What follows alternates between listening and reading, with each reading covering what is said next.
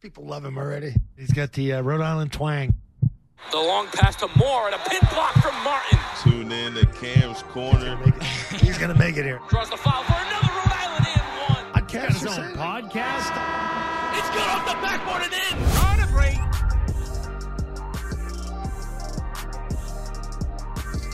And we are back, guys. Welcome back to another episode of Cam's Corner. Like, comment, subscribe, do all that great stuff. You guys have been going crazy on the last few episodes.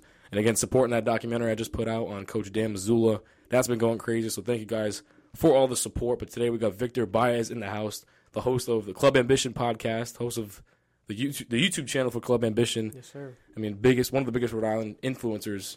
So, I mean, Victor, thank you for hopping on, man. I appreciate it. Appreciate you for the invite, Cam. You know, Sure, this is a dope setup you got right here in your house. Very convenient. You can just record Yeah. whenever you like it. But, yeah, man, I'm excited to talk about anything, you know, Rhode Island related. So, thank you, man. Appreciate the invite. For sure. I'm glad that we could collaborate. Glad I could get your attention. I know you got a lot of social media followers, so, like, you get DMs like that, like, all the time. So I'm sure it's tough to always respond to people. But just to start off for yourself, where are you from?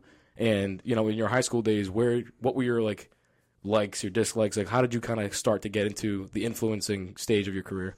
Yeah, man, I'm from Providence, Rhode Island, born and raised from Providence, Rhode Island. Both of my parents are immigrants from the Dominican Republic. We had family here in Providence, Rhode Island, and they offered us a place to stay for free throughout, like, I want to say first, like, five years of, like, my childhood.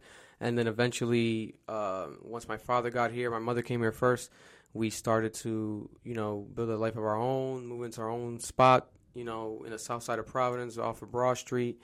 And, you know, I remember from a childhood, very young, like I remember getting like a lot of music sent to me. Because back then it was like, you know, it was pre-streaming. So everything was like illegal in a sense where it was like, if you didn't actually buy it off of iTunes or buy the CD, you would have to bootleg it. So I would get a lot of bootleg DVDs sent from DR of music, you know, Dominican music, Dominican songs. And a lot of times, to be honest, the majority was like hip-hop music in music video form, but in DVD. Like they put it in a DVD. Like my aunts from DR would send it out to me over here. I'm like, what the heck? And I would check it out.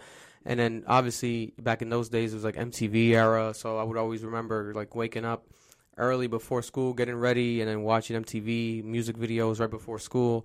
So my love for music started very, very young, you know, and then eventually when it came to high school, you know, going into classical, I met, you know, a third person because the channel started with me, Eric, and Marloon. So I met Eric in middle school, and then Marloon joined us as a group and as a friend collective in high school. And then we all just fell in love with music. We would play music in each other's, you know, cars, basements. Every time Drake would drop something on SoundCloud, you know, OVO blog, the website that he had back then, Premiere Music, you know, I think Wednesday or Thursday, we would get together and listen to music together. And then we thought about it randomly, like, oh, just put this on camera, you know. But my thing was like, you know, people do reactions in their house. And I'm like, let's try it in our car because, like, it would be kind of different. In my head, I thought it was, like, an easier job, too. I'm, like, kind of being lazy with it, but at the same time, organic. And then off of the first video, you know, it was Travis Scott. I want to say Birds in a Trap Singing McKnight. I was just looking at that, when I was looking at your YouTube channel. It was that one. And then back then, you know, we didn't know what we were doing in a sense where, like, I knew that us just being ourselves was going to kind of work because, like, in school, people always liked us because we weren't, like, mixed up in one individual crowd. Like, especially me. Like, had love from everyone. I had love from, you know, the kids that, you know, sold weed, and then I had love at the same time from the teachers. Like, everyone just showed me love. I was involved in every crowd, pretty universal. And I'm like, okay, this might work on camera. And then, long behold, first video, I had it in 2 parts. I think it was part 1 at the time. I don't even do that no more. I don't know why I was doing that, but it worked. I was like, Birds in a Trap Singing McKnight. It was like a long album. I didn't know how to edit that well. I put it up on YouTube, part 1. And it worked. Like, it got, like, so much views in the first, like, weekend. And I'm like, what the heck is going on here? And people kept commenting about us, like, just being in the car, being ourselves. It was just one video. Yes, one video. Popped off. One video popped off. And then after that album, I think we did, like, Isaiah Rashad's album. And then that one worked to the point that on social media, Isaiah Rashad, like, commented on an Instagram post. And I was like, oh, no, this is crazy. Like, what is going on here? So then we just kept doing it. And my whole thing was about consistency. Like, every week we got to drop videos no matter what.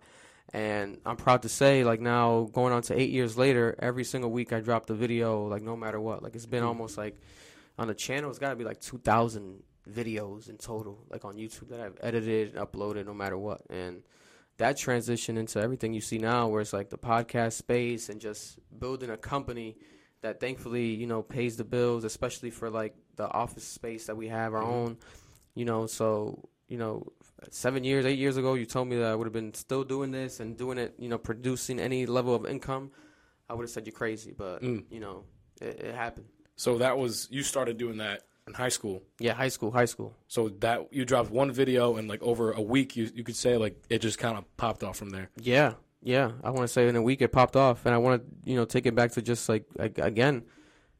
Some people always ask a question like, "What's the formula?" Now I always tell people consistency, but at the same time, it really goes down to just being yourself. Like we were just being ourselves. Like to this day, like on video, on camera, you know, we were being very blunt. If we didn't like something, we didn't like it. If we liked it, we did.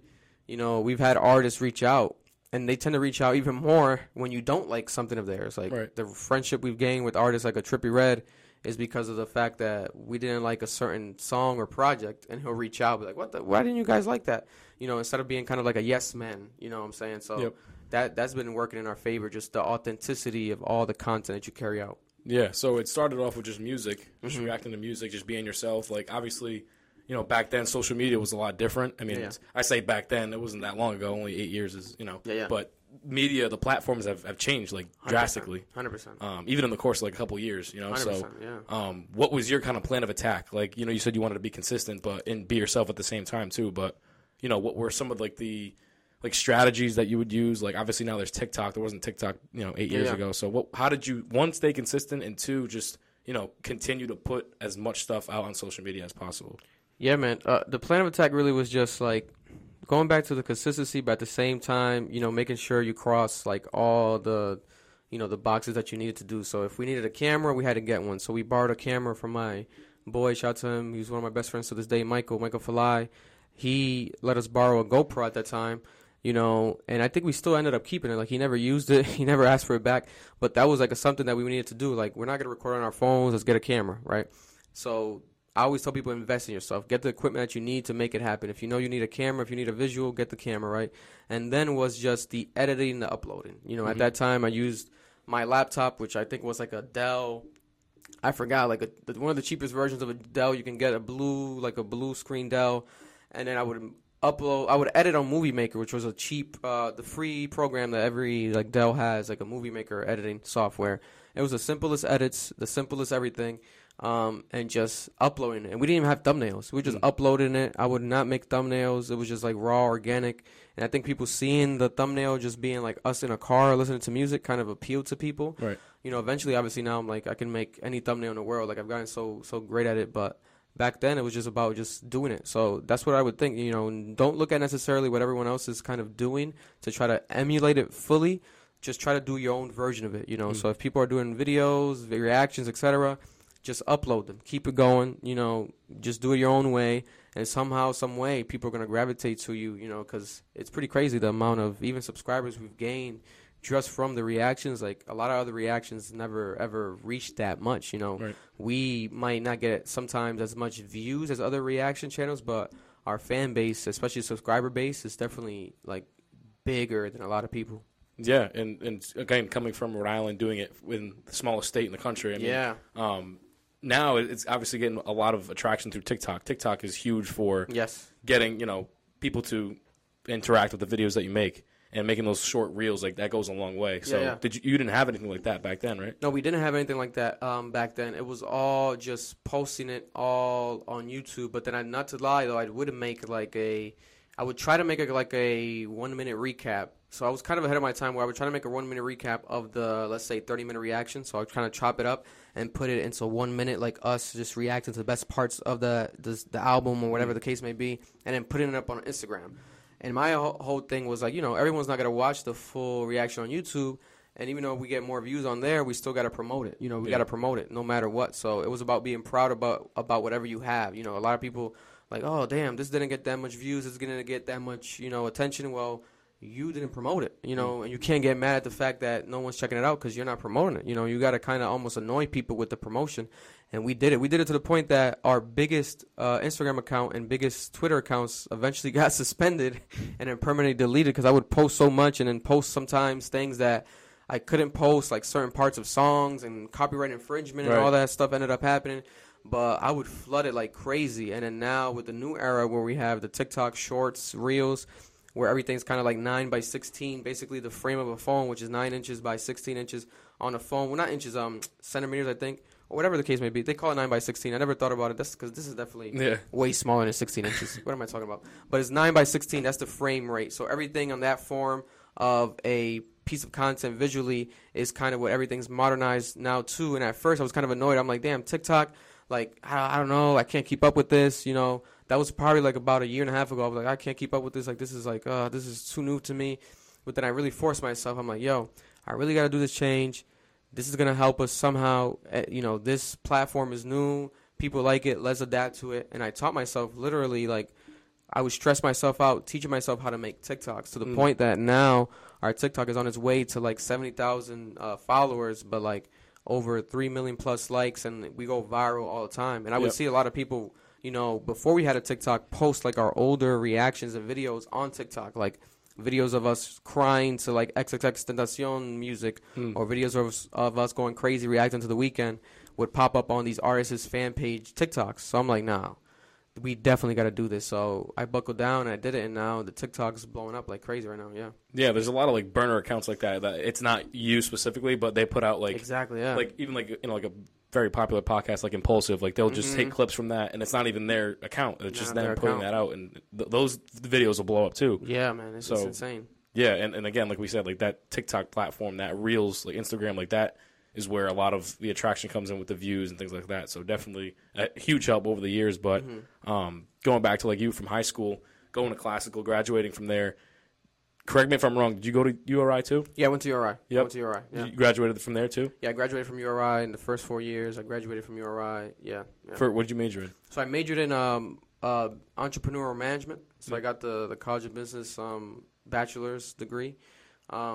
But yeah, at first I was pretty like questionable whether I was going or not, because all my friends, well, not all of them, but a good amount of them definitely got into like the talent development program that TD had, that the URI had. But I didn't. I wasn't accepted into that, and then I was kind of like, oh man, I really can't afford school. But then I was able to apply, and I got a good amount of help through grants, and especially through College Crusade, the Crusaders. I think they have a different name now, but College Crusade helped a lot at the time. And I was, able to do it, but I had to like rush and like graduate in 4 years, while everyone else when TD was like comfortably, I think they got 5 years, so they were able to chill for the 5th year. But I was like, no, I gotta do summer courses. I had to pay a lot of money out of pocket. It was very stressful, but the main reason I did it was for my parents, because like I was a first generation, graduate, and no one really in my family went through that experience. I have a lot of aunts and uncles that literally never even graduated, high school in DR. So it was something that I wanted to do to make them proud and look back at. But at the same time, through my time there, it was a bit like, oh, like I kind of know everything. Like I would have classes. Well, first of all, to be honest and bluntly honest, I was like the first person of color. Not the first, but the only person of color in a lot of my classes, right? So it'd be like a lot of kids, a lot of white people in just suits. And so I was like, getting accustomed to it, because I'm like, it's very intimidating. I'm like, damn. And I had my blonde hair. So I'm like, I'm out here looking like Chris Brown in the middle of these classes. I'm like, what is, obviously they probably thought, like, what's going on with this kid? So a lot of times they would ask me, and I'm like, oh, I'm a YouTuber. So a lot of times there would be people that would actually be fans of me. They're like, oh, I watch your videos. So those moments would be cool. But then aside from that, when it came to like the classes, again, going back to just being myself, like there would be like presentations and certain moments where like I would just be myself, and I would be like the most impressive student in the class. Like the professors would go crazy. Like I had one professor almost cry in front of the class to me after like a presentation. And it's just because like I'm so used to being on camera, talking to people. Like I don't mind being in any sort of position. Like I said, in high school I was very universal. I can mesh with any crowd. I really don't judge nobody. And if I do fuck up at any moment, I can swear. That's fine. If I fuck up at any moment, I'll be able to just like own up to it and go back and just like, apologize. Like I really try not to be as stubborn at all. Like, I can retrace any steps and try to, just own up to my mistakes. So that was a wild experience though in college. Like I said, I had to rush and do the programs in the summer and everything, but Looking back at it, I do wish I networked more because a lot of those kids I feel like could have definitely helped me, especially when it came to like a financial standpoint for like businesses and stuff. Especially now, if I still had those connections, I can like maybe help build their businesses up because there was a lot of new entrepreneurs I wanted to start. And had like a lot of new startups, so I could have helped them when it came to marketing and stuff. But at the same time, like I said, a lot of those courses, man, I was in there. I'm like, I already know this. Like, I already did this. Like, I do this. Like, how to like, how to sell something or how to like market it and how to like, gross income and net worth and this and that. I was like, I knew all of this, but it was an interesting time for sure. Yeah, that's like kind of how like a lot of my classes are. Like I do a lot of on camera stuff. Oh, like, nice. Like outside of like the classroom, like because I want to be a sports broadcaster. Like once I graduate. Fire. So is that your degree? Sports media. Media? Fire. Yeah. Fire. So it's like when they tell you how to like do these things, mostly students that like have never been in front of a camera, have never done this and never done that. Similar to like your situation back when you were at URI. So it's like, not that it's not useful, but it's like, I kind of already know how to do this. So even like when I was at Rick, before coming to URI, I was like, what can I do to kind of like be like ahead of the game? You know what I mean? So I started up doing this, which, was a huge help, but that's fire. I could definitely relate to that from that standpoint. But, so what year did you graduate at URI? I graduated 2020, but then I think it was the COVID year, so basically ended up being 2021 when I got my like diploma and everything. But yeah, 2020. Yeah, so 2021, back in October, was your first announcement of the Club Ambition podcast. Which, correct me if I'm wrong. Again, it was before it was Complex, right? Yeah. Complex. So the initial name of the channel was Complex Ambition, but then we tried to like legally like own that, and then we ran into some issues. So then we had to like rebrand, but at the same time, it made us be able to stand apart from that brand identity because everywhere we went, kind of a lot of people would attach us to Complex Media, Complex News. Even themselves, like they've reached out and they wanted to work with us potentially in the past. So it's still love. It's not necessarily any vendetta or anything, but we definitely had to rebrand because I wanted to make sure that we'd be able to own it 100%. So now I own the trademark 100%, own the logo, everything. So everything's Club Ambition. And it also gives it kind of like a more of a welcoming vibe because like, it's a club. Like I just like the word. I like the way it sounds. And I like the new like colors, color tones, and like the way we've played with the logo arrangement of the word. Yep. I'm more of a genuine fan of it. And at the same time, it always goes back to ownership. No matter what you do and what you create, you have to make sure that you can, own the 100% of the intellectual property because you never know what could happen. Like you might think, oh, there's only got 10 views, there's only got 20 views, but who watched it? Who was amongst those 20 people? Like, you never know who's watching, So a lot of people, a lot of times invest in people based off of potential, not necessarily based off of just the overall engagement. So as long as you have quality content and you keep pumping it, make sure to have something as far as the branding of it, you can own because you want to make sure you have to protect yourself from things that can happen in the future. Yeah, for sure. And for someone like me, like, I mean, I'm taking it very serious with this, like with the platform that I have. But like I said, my main goal is to be a broadcaster at the end of the day. But definitely want to know, like, again, like we talked about consistency. That's how the attraction kind of comes for like the videos and reactions and things like that. But as far as branching out from like the reactions, how did you decide like you wanted to do more than just like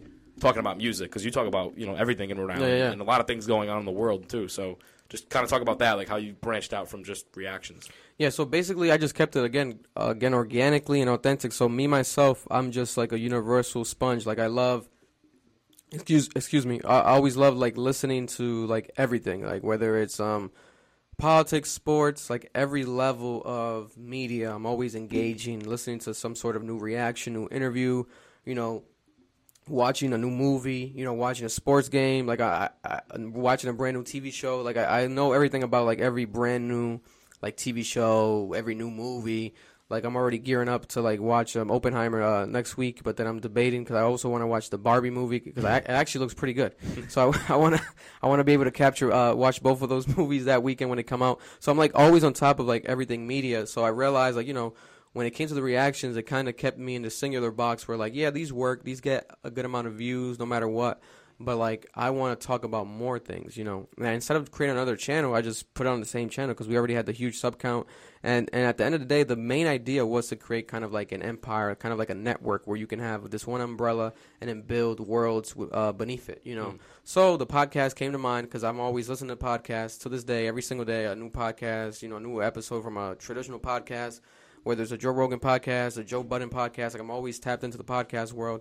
And I was like, let me just start up my own, and I'm like, let me call it, Club Ambition Podcast, and it can help also put out the new rebranding of the name, the Club Ambition name, and at the same time, I wasn't gonna just try to get the biggest names because like I know a Trippie Redd, etc., but it's like to just strive to just get those people on if we want to do like a interview based type of interview platform. Like it's not really realistic because you're gonna live and die by the interview, So I was like, let me just make it more local based, and like put on my city more and be more, proud of my city in a visual content space. So I started creating content around Rhode Island within that podcast, and that's helped the podcast itself blow up. A lot of people think because you're talking about Rhode Island, etc., it's the smallest state in the country, no one really cares about it. But a lot of my biggest videos on TikTok and on Instagram Reels have been viral videos about Rhode Island, and that's something that people, need to remember. Like, just because, we live in a small state in the country doesn't mean that we got to have the smallest mentality or the smallest creative heart. Like, I think we have a lot of potential, and now I feel like people are tired of the same old thing over and over. So if you stand out easily by just being yourself, oh, I'm from Rhode Island. People are like, Rhode Island? Oh, what's going on over there? Oh, I kind of heard about it, but they don't know too much about it. You stand out from the pack because everyone's from New York, everyone's from LA. Everyone's out there trying to do the same thing, but out here, you're going to be more unique. Like, oh, damn, Rhode Island. Like, this is something here. So I am currently right now at the forefront of trying to create that creative hub more, at a more popular level and viral level than ever before. I feel like because, I even have, like, local journalists and local news stations all the time reach out to me, especially the young ones that just join, like WPRI or Turn to 10. Like, they'll reach out to me and they'll literally tell me, like, man, I want to be doing what you're doing. I'm like, what do you mean? Like, you could just do it. Like, they'd be like, no, man, listen, you the engagement you're getting more views than us and everything. And I'm like, man, listen, people are just tired of, like, the traditional media. Like, whenever I report on a news story, a lot of times, and not necessarily the day it breaks, it'll be, like, 6 days later, like, when they robbed the bank on Federal Hill. I reported about it, I think, like, 5 days after it happened, and a lot of people to this day are commenting, like, what? I live here, and I didn't know that this happened. And I'm like, well, that's why I'm here, because I'm able to amplify the news that I find interesting to a higher level, so then people, can get that engagement, and it also creates a value, in my opinion, where I can easily just, text a group chat about it, tweet about it, but instead of me doing that, I put my opinion on my platform, and then I create a value for my opinion, whether it's the monetization of the views, or if it's just the views itself, the comments, or people just commenting all the time. I love that. That's one of the proudest moments when people be like, what? I didn't know that happened. Yeah. I didn't know that existed or this and that.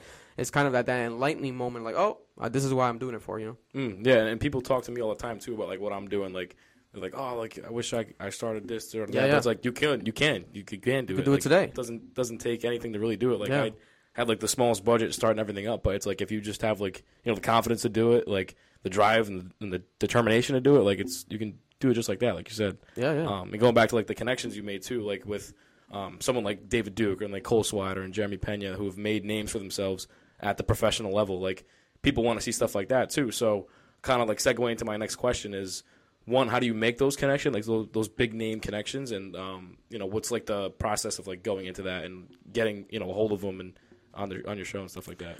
Yeah, man, it goes again back to the main. You might have to even title the episode this, but it goes back to like the authenticity, like organic, just being yourself. Like throughout everything I've done, I've always had like a fan base because they know, oh, that's the kid that makes YouTube videos. He gets a lot of views on YouTube, the reactions and stuff.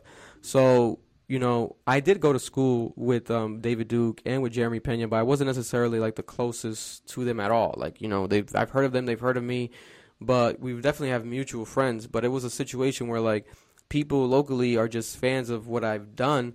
But before, where there wasn't no sense of like, how can we collaborate? Now there's an open platform with the podcast where like you can come on, and it's created this exclusivity where it's like, I don't interview just everyone. It has to be someone that I want to interview, I care about, and I want to make it happen, because a lot of times people reach out, they're willing to pay, willing to send money. I'm like, that's not what I'm doing here. Like, that's not the point. That's not what's going on here. If I start doing that, it's like, I'm gonna just, like, this is gonna be, you're gonna dilute the actual product here, and everything's gonna be seen on camera as inauthentic. Like, you're gonna be able to tell, like, this is not organic at all. Right. Like, what is going on here? Like, this is like a fake energy here. So I would never really do that unless someone like were to pay like a crazy amount of money, obviously, or it would make sense. I would never turn that down either. But what I'm trying to say is just, you have to create that sort of like exclusivity of what you're doing. Have a purpose within what you're doing. Let's say you create a brand new podcast and you're centered around the local florist of Johnston. You have to make sure that you're just interviewing the florist of Johnston. Like, you can't just, make something that just randomly, okay, this week we're actually going to have a florist from, Maryland, and she just started last week. And it's like, hold up. It's like people are going to get confused. So throughout that exclusivity, I feel like these celebrities, they feel comfortable in the space. And at the same time, it's like they've told me in person, a lot of them, where, these athletes, they're very popular. A lot of times they might have friends that want to start up a podcast or start up something new, and they want to start it up with them. So they sometimes don't feel too comfortable with that. They rather go on a platform like mine where it's established. They know I know how to talk. They know I'm opinionated. They know that I'm not just doing this like for clout or whatever. I'm doing it because I just like talking to people, right? And it's just like what I do for a living. So with like a Jeremy Pena, when I am when I'm going to ask about, interviewing him, it's not necessarily even begging him or anything like that. It's like organically like expected in a sense. Like, our mutual friends were already putting it out into the air. He said he was down before I even asked him in a comment one time. Like I think right when we were beginning the podcast, he was like mentioning that he has to come on. So then the stars aligned. Whenever he was comfortable to come on, when he was back in town, we made it happen. And that's like a gold moment right there, where that interview is so amazing. Like, I still want to post clips from it because I really didn't promote it much at all because I just felt like it was just special. I wanted that moment to live within itself, but that's one of those interviews that I can look back in 10 years from now and it's still going to have some value. But then through that, like when I were to message, let's say, a David Duke, like it's just organic. Like they know, let's make it happen. Like let's make it a Quiddy Pay from the Colts. Like, let's make it happen. Cole Swider, he hit me up. He's like, I'm in town. Let's make it happen. Because like they just know, like, first of all, I'm not here to necessarily like, again, go look for clout. I'm not trying to like use anyone or like miss you, like I'm not coming from an ill intention or like an ill space. It's actually an organic space, whatever. I make sure to make them feel comfortable in my studio space. That's why I'm proud of having like a actual studio space. Even though this is dope, don't get me wrong. Like this is a studio space within itself. Trust me, like doing it at your house this is awesome. But I love having like a space where people can come, and I can just like, if they want something to eat, if they have like an entourage, whatever, they can hang out on the couches, make them feel welcome, and we can record at any time of the day, whenever they want to be, and at the same time, there's a bonus where it's like, I'm home, I'm in Rhode Island, so whenever they're back home, they feel comfortable just stopping by, you know, and it creates that sort of like energy where they don't really gotta necessarily travel, and also I'm willing to travel. Like I did that recently with the Jaleel interview. I went to Boston to record that, but I am willing to travel if necessary, but it's best and more awesome every time when I do something at home, like especially in my own space. Like that's something that I'm very proud of because it creates that necessarily like almost like a tourist site, like where people, they come by here, you got to make sure to stop by that space, that studio to get an interview, Right, and like you said, like you have your own office space now. Like it's it's like accessible to anybody. Like you said, it's more comfortable when you're back home. But one, like how did you kind of like, I guess kind of like build up like that space? Like how did it go from just like what was the moment where you were like, all right, I can actually take this and make it like a career? Like what was that moment for you like? Man, it was this is a good question. It was probably around, I want to say around when I was like 2 years into like college, where it was like I was debating whether I should get like a real deal like job or not. But then it was like I just knew like working for someone, I never really liked it because I've always been sort of like an entrepreneur as a young like teenager in school, middle school. I was always trading sneakers, trading clothes, selling sneakers, reselling clothes. So aside from doing the content, making money that way, I was always making money from being a reseller. Like I was one of the biggest resellers in the state, like always reselling the latest releases, whether it was through, local meetups, marketplace, on Facebook, or if it was, OfferUp or just local stores I would provide, to this day I still resell. I work with shout out to Cured Collection. I sometimes I supply stuff there, etc. And that's one of my friends. Like he's so awesome. That store's so awesome in Providence Place Mall, Cured Collection. So definitely make sure to check it out. But that's something that I've always done. And again, it's just authentically like I've always loved the culture, whether it was like streetwear, name brands, sneakers. So I would make money from that reselling it, instead of just wearing it because it's so expensive. I'm like, who the hell would pay $300 for a pair of sneakers? But I'm like, oh, wait a minute. let me buy these sneakers and pay it and pay the retail and just resell it because, you know, if someone's willing to pay it, that's not for me to judge it. If I'm making the profit, that's their issue at the end of the day. So I would do that, and I still do it to this day. But that was like one of the main sources of income as when I was young, very young, and then going into monetizing the channel, doing merch. It was a situation where we had a lot of funds, collected, but we never necessarily spend it anyhow. So I was like, how can we invest this? And I'm like, if we want to do the podcast, we got to get a studio space. So that was like the main way that we reallocated the money. When it started at, the money was like, all made from here. It was sitting in this account, and I'm like, let's invest this and make more merch. Let's make actual studio space. Let's pay the rent here. And I was like, if we have to I calculated where it was like, if we only are able to afford it for like a year and just pay every month for like 1 year, like a 1 year lease, then we have to make it like worth it, like, right? So that was the goal going into like the first year, even if we just broke fully even. And then now we are going into 3 years in the same space. So it's been amazing. And don't get me wrong, I definitely wish it was way more profitable, but slowly but surely I'm working towards that path where now I'm trying to do more advertisement placements, not just with bigger brands, because I've worked with like a Manscaped, what's another like a bigger brand, like a Ridge Wallet. Like I've worked with Ridge Wallet, Manscaped before multiple times, but it's not as consistent. They really kind of go for like the viral views, like high views at all times, no matter what, right? So I'm like, in the past couple of months, I've started realizing like I really got to do more of a local like sponsorship placement for like up and coming businesses and up and coming brands and entrepreneurs, local events. So that's what I've been doing. I've created my own promo package, etc., where I give it, I work with every budget and I'm flexible, and I also provide like free consultation through that promotion package, so I can help people with their own business, etc. if they want any tips, So I'm doing that now.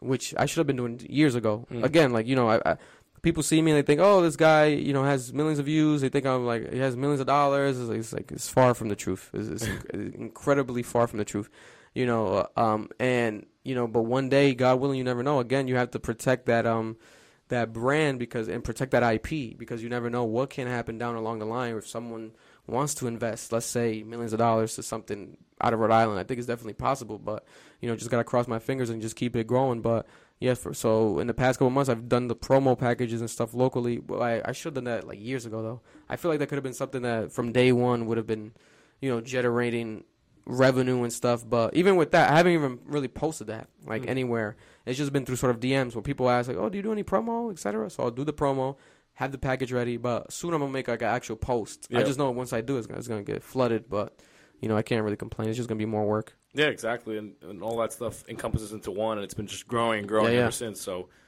congrats to you. That's amazing. It's inspiring to look at. I appreciate it, man. Yeah, for sure. And you've been able to speak at a lot of events and voice your like opinion and your experiences that you've been through.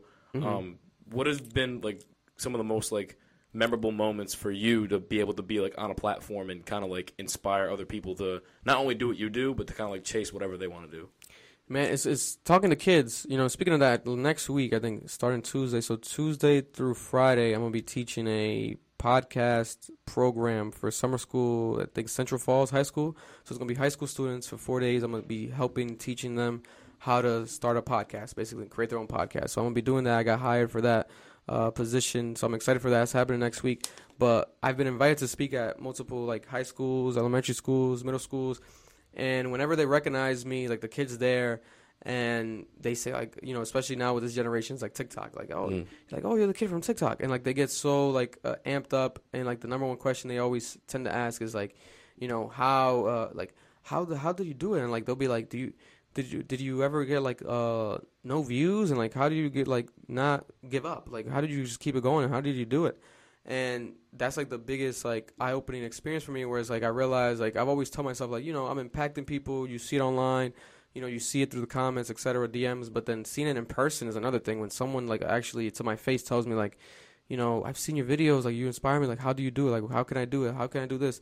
It's like the biggest takeaway. Like that's like my biggest currency in the world. Like aside from even deeper things, because we've had like conversations with fans like literally on the brink of suicide, etc. And we help them through like their mental health space, because a lot of our videos, throughout the reactions, we again keep it authentic and keep it real. We'll react to a song, but like if the rapper, like for example, rest in peace, Juice WRLD, before Juice WRLD passed away, well, he still does in the music that they still release posthumously, but his songs would talk about like drug use and like drug abuse and like him being sad and suicidal thoughts. And we would listen to the songs, react to them, but we were always told his fans, while reacting, we're like, we hope that he's okay though. Like this is pretty crazy. Like this is fun to turn up to, but I'm like, yo, this guy's talking about some real shit. Like, what did he just say that? Like, hold up. And we would talk to the camera, like literally as if we were talking to him. Like, we hope you're okay. Like, we hope you're getting, any help with your friends. We hope you got a good support base around you. And then, unfortunately, he passed away. But we will always do that. So then, a lot of our fan base, they connect with us on that level, where like they'll send us messages about, their suicidal thoughts and like the battles that they've had on a personal level. So that's been another huge takeaway that even in person we've had, like with younger fans and kids, like they come up to us and tell us that. So, that's been amazing every time. Yeah, and not only being able to like inspire them to like you say, kind of like teach them just about anything. Like you can teach them now, like you said, like a few coming weeks, you're going to be teaching them how to make a podcast, how to be an influencer. So I think that's awesome. Yeah. I was able to speak at Bishop Hendricken in Warwick. Oh, nice. To like their sports media program about just what I do, and I'm like, of all people, like they wanted me to do it. Like I'm not, crazy like on like big numbers on like social media, but they love what I do with this. They love like what I do down at my school. So I think that's like probably like the coolest thing you can take away from what you do is being able to inspire other people. So 100%. I applaud that. I love that. But I'll go along the lines of like more memorable moments, cool experiences. You're now managing a local Rhode Island artist, Lil Swifty. Yeah. That's kind of like relatively new. Yeah. And again, going back to like where you started everything with reacting to music. One, what's that like? Been managing him, and how did that come about? And like, have you ever considered becoming an artist yourself? Like as like you did the reactions, because you obviously your whole life has been revolved around music. So I was curious if that ever like crossed your mind. Yeah, man. Swifty is just, again, organically, he was always just someone around me, a friend of mine, and he always did music. And in school, like classical, high school, it was like to the point that he was like doing so much music at the time where people were like literally annoyed by him. Like, this guy's always making music, always rapping in class. But then he really chose it as like a career path. And then now, in my opinion, he can be argued as like the most like talented artist in Rhode Island, because he produces all his music, he writes all his music. It's all like himself, and it's just very like really good. Like the quality is really good, especially his newest project. And then I was like, let me help you out. So let me basically manage you, and I'm just doing it to the best of my ability. Hopefully, I already spoke with, like, for example, people that I know, like a Trippie Redd, so I'm trying to link them up soon, have them meet eventually soon, like this summer, because there's certain things where it's like, I know these artists and I know these people and record labels in the industry, but then, perfect thing that you asked that, I'm not an artist myself, so like, I wouldn't be necessarily able to utilize them or like anything that they would be able to help me with at all. I can only maybe use them in a space where it's like, maybe connect me with your artist from your record label, or if I know the artist, hey, maybe you want to do some content together, but I wasn't able to be like, let's do some music together, or like, let me show you my beats, etc. But now when I work with like someone like a Swifty, Isaiah, I'm able to like, do that for him, and I can help a friend out at the same time. And at the same time, someone I'm just a fan of, I like his music a lot, so I'm like, I could be able to open some doors for you that I wasn't able to open for myself because I'm not necessarily an artist. But then going back to the artist stuff, I've been thinking about that lately more, where it's like, maybe I should try it out, even if it's like from a parody standpoint, because of the fact that, man, I've realized like how strong the power of music is. Like, it's pretty crazy, like the level of music. Like, you really can't gauge. I know you have the numbers and stuff to like see like people's followers and stuff, but there's people that have songs that are so big, like, and the song itself just, it becomes bigger than the artist. Like, music transcends like across all like ages, across all languages. Like, it breaks all barriers, whereas people can relate to like a song that just sounds good to them. They heard it at a certain moment of time. It could become like 10 years from now, like, let's say your wedding song, or like the song you remember like when your wife was giving birth to your child to, you played. It becomes songs that become part of like your time capsule in your mind of memories in your life throughout your life journey. So music is too powerful, man. So lately I've been thinking about like, maybe I should be able to try to tap into it in some level or some way. But I don't know. If I would have to test it out first and see if I like how my voice sounds on a production. And I know it sounds decent on camera, on a microphone, but I want to see like behind a beat, like if I can make it actually work. One day. You never know. Because people tell me like I have like a good like radio voice, I guess, or like broadcasting voice. Like once I go on air and stuff, but that's a completely different like. Because you gotta see how it sounds with like melodies and all that stuff. Like a lot goes into it. So like props to all those people that are doing it. And I didn't even know before you interviewed Jaleel. I didn't even know he was from Rhode Island. Yeah, but have you heard of him though before? But you didn't know he was from Rhode Island? No, I didn't know he was from Rhode Island, but I knew who he was. We were talking about it earlier. That's like, fire. He has a lot of. He's got a couple big hit songs, and he's like very well known now. And once I saw you have him on, I was like, oh, that's cool. Like he's connected with him. And then you were like, hey, he's from Pawtucket, and I'm like, I had no idea he was from Rhode Island. Yeah. So that's dope. So that's my goal, to do certain things like that to kind of like bring people's like spotlight, like, oh wow, even with the cool sweater thing, it was like people didn't even know that it was like a Laker from Rhode Island. I'm like, this guy's from Providence and he's on the Lakers. So that's another thing I love doing, where it's like a eye-opening experience every single time for people. Like, whoa, that happened. But yeah, the Jaleel stuff was pretty cool, and he's another one where it's like I can look at that interview years from now and like I know it's gonna still have value. Whereas like he's gonna keep growing. Like I think the day after we interviewed him or put out the interview, I think Drake followed him, and then Drake left a comment on his post. I'm like, oh wow, literally the day after our interview dropped. So I'm like, yeah, this guy's like out of here, and he's from Rhode Island. So yeah, man, the music is very strong, really strong. Did you end up going to the Drake concert the other night? No, I didn't go. I wanted to, but the ticket prices were crazy. I could necessarily in a sense afford it, but right now I just felt like I didn't want to put that money towards that, and I wouldn't go alone. I had to take my girl, so I was like, I'm not gonna drop $800 right now. I'm like, it's not. Yeah, to sit all the way up in the nosebleeds. Yeah, even though the stage design I saw, like it kind of feels like if you go to that concert, you could kind of sit anywhere in the building and kind of enjoy it. Not to the same exact level as the people up close, but I guess the way Drake designed it with the screens, it's kind of like a universal effect where people can kind of enjoy it from the bleachers.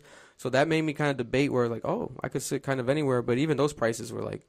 Yeah, that was like $500 after fees per ticket. I'm like, no, this is Drake. I love Drake, but not this much. Oh, I hear you. I wanted to go too, but it's the coolest experience being able to be at like those kinds of shows. Like I remember me and my boy went to not Astroworld Fest, but in 2018, Travis was at TD. Yeah, and like this is when Astroworld like just came out. Oh wow, 2018.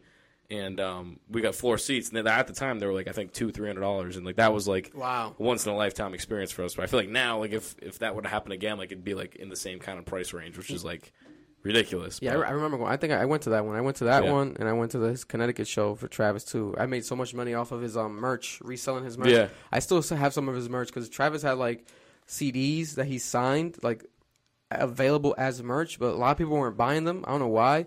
And really? I think it was like for $1. I swear to God, it was like for $1. But I think it was because it was kind of to the side. They weren't really know what it was. Yeah, they weren't really putting it up. It was kind of to the side on the table. But I looked over. I'm like, is that Travis Scott's signature?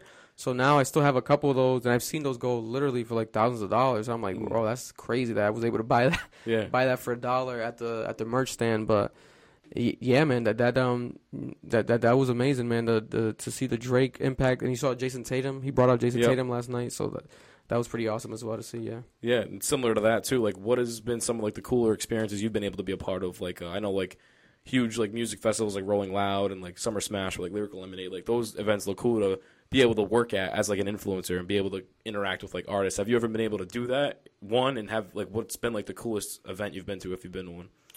Yeah, man. I went to the only Rolling Loud I've been to was the one that wasn't necessarily a Rolling Loud. It was a Rolling Loud, but it was during COVID, so they did it through Twitch. It was like a streamed like Rolling the Loud. Zoom thing, yeah. The Zoom one, so they didn't have like an audience per se, but I was able to go with Trippy. Like we were just hanging out with him that day, and he brought us there backstage, so we were hanging out with him. Ski Master Slump God. I was able to meet Tariq. He's like the owner of Rolling Loud, so I still have his number, so I was able to meet them. So that was a cool experience, But aside from that, actual events I've gone to myself would probably be like the first Day in Vegas festival. It's like a newer festival that they've created in Vegas, where it's like a huge festival. Like they always have like big headline names. But that festival was insane. Like we were there, we saw J. Cole, Kendrick, Tyler Creator. I met Nardwar that day. We met a lot of cool people there. A lot of fans. We had girls in the crowd literally crying. Like we were smushed in the mosh pits. Like, and then it was like girls recognizing. I was like, "Oh my God, you're from YouTube!" And she started literally crying. I'm like, "Oh hey," but it was like such an awkward, like, "Hold up, I'm in this mosh pit. You're sweaty. Let's kind of, talk later." But that was awesome. Those type of things. And now I'm preparing myself where, my analytics and my impressions, gratefully, thankfully, with God's, actual help, have been so impressive so far that where I realized, like, if I reach out to these places ahead of time for like a media kit or like a media press pass, I'll be able to get into them. I just got to start doing that more ahead of time. Like, I almost did it for Governor's Ball, but they said I was too late. I passed the deadline, but if I reach out to these festivals and stuff, I'll be able to, like, hopefully attend them more and work at them more and get content at them more for free. So that's one of my goals as well in the next upcoming years. While I have such a big, attention span on socials, I think I can definitely, become a part of these places and, bring a lot of content back to the space. Yeah. Yeah, no, those are great, and I love like seeing that kind of content, especially people that you like. Like my favorite artist is Lil Skies. I'm sure you know Lil Skies. Oh, nice. Yeah, that's your favorite artist? Ever, that's fire. Ever. Favorite artist ever. Oh, wow.